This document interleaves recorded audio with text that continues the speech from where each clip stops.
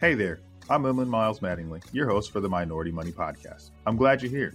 You know why? Because this is the place you can come to get your weekly finance, family, and fitness motivation, not only to experience success in those areas for yourself, but also to help others in our community achieve greatness too. Super happy that you're on the show with me, so let's jump right in. Welcome back to the Minority Money Podcast. I am your host, Emlyn Miles Mattingly, where we are changing the complexion of wealth. We're starting our fourth episode of the financial planning process. And today we are joined by my great friend, Chloe Moore. Chloe, welcome back to the show. Thanks for having me again.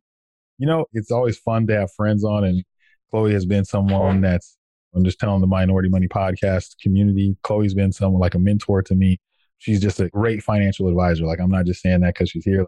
She's really good. So you guys are in for a treat today with her expertise and knowledge and our awesome friendship. Like, really appreciate Chloe and everything she's done for us here at Gen Next Wealth and what she does in the industry. Yeah, let's jump right in. If you wouldn't mind, Chloe, tell the people here on the podcast a little bit about you for those that might not know who you are. Sure. My name is Chloe. I'm the founder of Financial Staples, which is a virtual fee-only financial planning firm.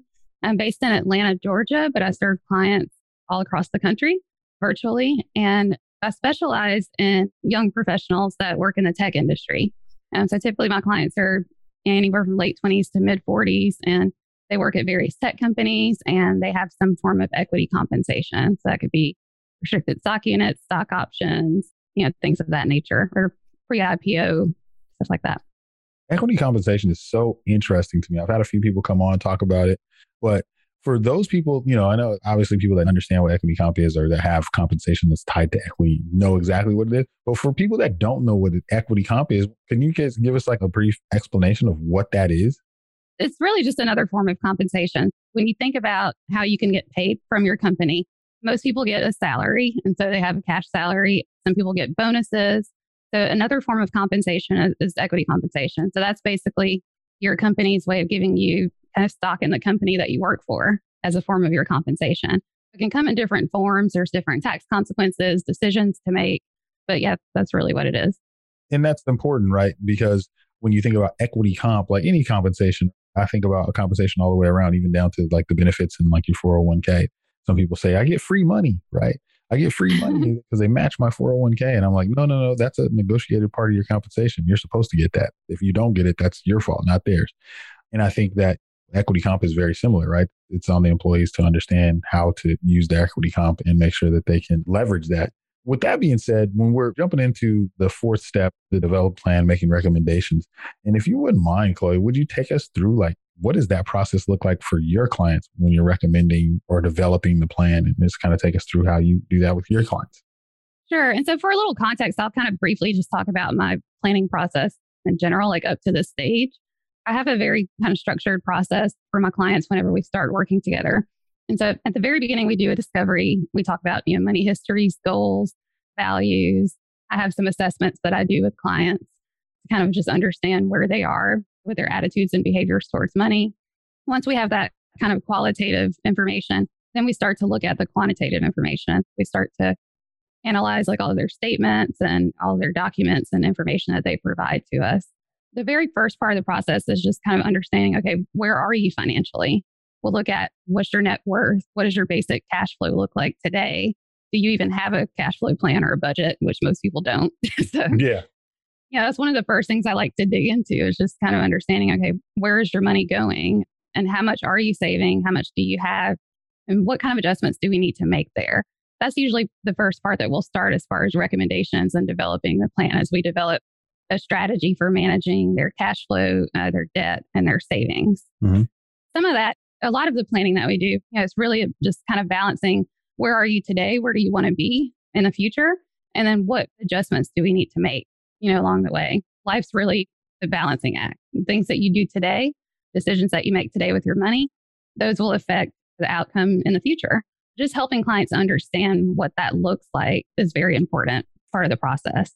When you're going through that, like as a planner, right, we deal with a lot of people that are trying to navigate this. But when you're going through this with someone, what are some of the things that pop up when you're talking to people? Like just some of the common things that people say. Talk to us about that a little bit.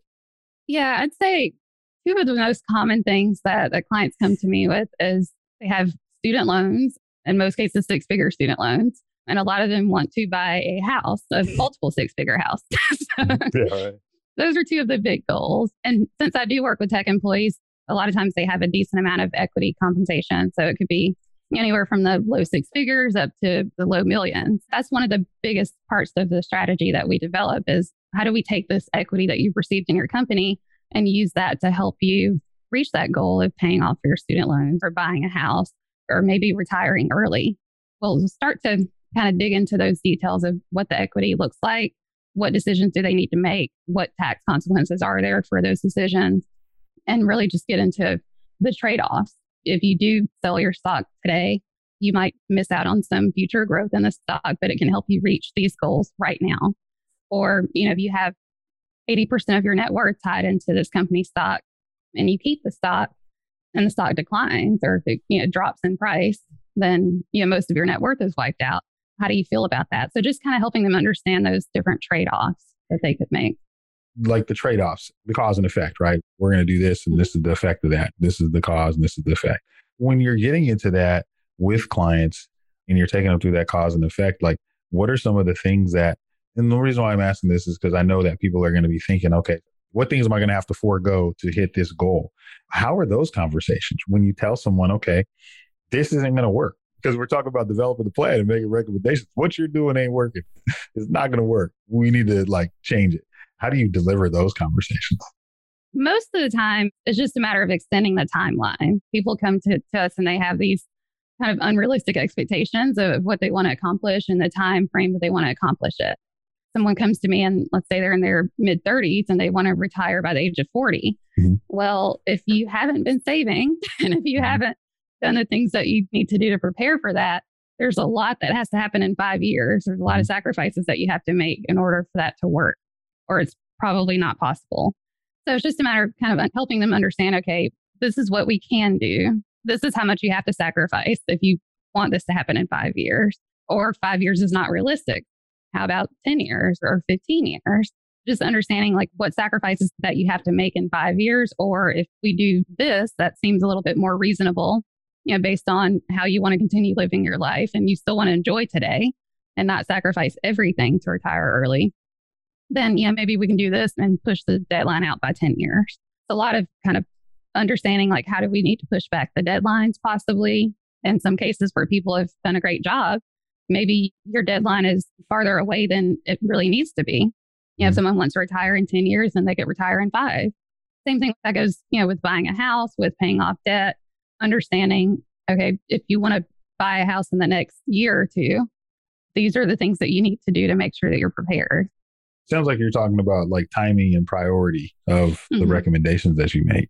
And I think that the timing and priority of the recommendations is just as important as the recommendations themselves, right? Right. Sometimes, in some cases, maybe even more important than recommendation is the timing of that. When you have a client, they got these 3-4 goals that they have. And when we're thinking about timing and priority of what they want to achieve, how do you take clients through that? On the priorities, maybe they had something at the top priority that shouldn't be the top priority. How do you go through and prioritize what goals should be done for the clients? And then the timing, you said this is a 5-year goal, maybe it should be a 10-year goal. Talk us through how you prioritize and develop the recommendations for your client. I think a lot of it just depends on, I always ask the clients, what do you want to accomplish? What's most important to you? And I have them prioritize those things. Once we start working through and we see that maybe we can't, accomplish all these things at one time, we'll start to kind of look at some of the numbers, kind of figure out, okay, what is possible and how do we need to maybe shift some of these priorities? It all goes back to understanding those trade-offs. If you really want to accomplish all of these things right now, it's possible, but how much do you want to sacrifice to do that? And what are you willing to give up? Do you find that when you're talking to people and because I've had this happen, right? You make a recommendation and the client's just well, how do you deal with objections to your recommendations for the development of their plan? I have had some objections before. I just always like to think of it as a collaborative process. I tell clients, I'm not here to tell you exactly what to do.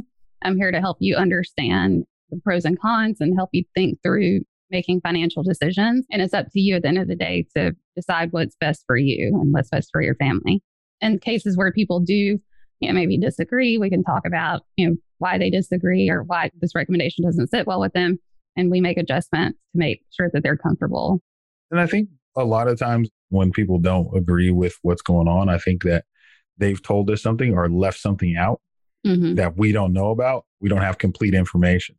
It makes it kind of hard for us to make a recommendation, not knowing that maybe we're saying, okay, we're recommending that you save $500 a month, but you didn't tell us that extra $500 a month in your cash flow is going to, you're sending that to the family somewhere else that needs the money. And so I think that having that transparency with your financial advisor and being able to be candid and open with them aids us in making the most accurate recommendations for what you should do in your situation. I'm trying to think of other things that would not necessarily impact the recommendation. What are some of the things that you may hear from clients that would lead to recommendations? Like, I know people always talk about retirement. We know people always talk about savings. We know people always talk about student loan debt. We know people talk about purchasing homes. When you have someone coming in like that and they really don't have a priority to that, how do you help set that priority? Because I know sometimes people just come in and they're just like, I just need help. I don't really know what I'm doing. And I just wanted to hear how you would walk someone through that, if you wouldn't mind sharing. Yeah. So at the beginning of each relationship, I always like to ask clients if they have any urgent decisions they need to make, or if they have major concerns that are keeping them up at night that they want to address right away. Some people do have those things and they'll mention that in those early conversations. And so I make sure to make those things a priority. And in some cases, people come to me and they're like, I don't know what to prioritize. I don't really even have any goals. Like, I need you to help me come up with goals. They're just kind of a blank slate. So in cases like that, what I like to do is just, I'll look at their situation and kind of see what I think is a priority just based on their situation. So a good example is if I have a couple and let's say they have small children and I see that they have no life insurance outside of, maybe their one-time salary at work, and they have no estate documents. Well, that's going to be one of the first things we do. That's a priority in my mind because that's a place where they're highly exposed. And so we'll start talking through that process. And even with the life insurance, just talking about recommendations and developing recommendations, I'll have a recommendation for how much life insurance they need based on what they told me is important to them, what they feel like they want to cover if something happens to either one of them. But, we can kind of prioritize that and make adjustments as well. One of the big things is, do you want to have enough money to pay for your kids' college if something happens to you, and just basically be able to throw a lump sum towards college education? That could be a debate with spouses. Do we want to cover private school out of state or do we want to just cover like basic in-state public school tuition? Just kind of understanding what are the things that we want to cover. Do we want to make sure all the debts are paid off once it passes away? That amount of insurance could be based on so many different factors, and it's all based on what's a priority to that client. As I'm listening to you talk, it's just awesome to hear the way financial advice is supposed to be given. You haven't sold a product. You know what I mean? We're just giving advice and you're just like listening to what's going on. And that's what I want to make sure that the listeners of the show are able to hear. Like, there shouldn't be recommendations made to you in the first meeting. This is the fourth meeting, and now we're getting to recommendations, like the fourth step of this process. And as you guys are hearing, Chloe spends a lot of time getting to understand what's going on with the clients. And you've heard this time and time again. This is the fourth advisor that's on. None of them knew that. You guys are all saying the same thing. Like, you got to spend time understanding what's going on with the client. You got to get to know them. You have to understand their situation so that you can help them prioritize the things that are important to them. And one thing that I'll ask you, Chloe, as we're thinking about this, what is something that you would say, if you give two tips, just two parting gifts to people as they're getting into their finances and trying to make that decision on whether or not to hire someone or making that decision on make that next step, like, what would you say to that person? I'm glad you gave me two because I have two. The first thing is really just take some time to get clear on what's important to you. What do you really value? What do you really want your life to look like? And I think that's something that's super important as I'm working with clients.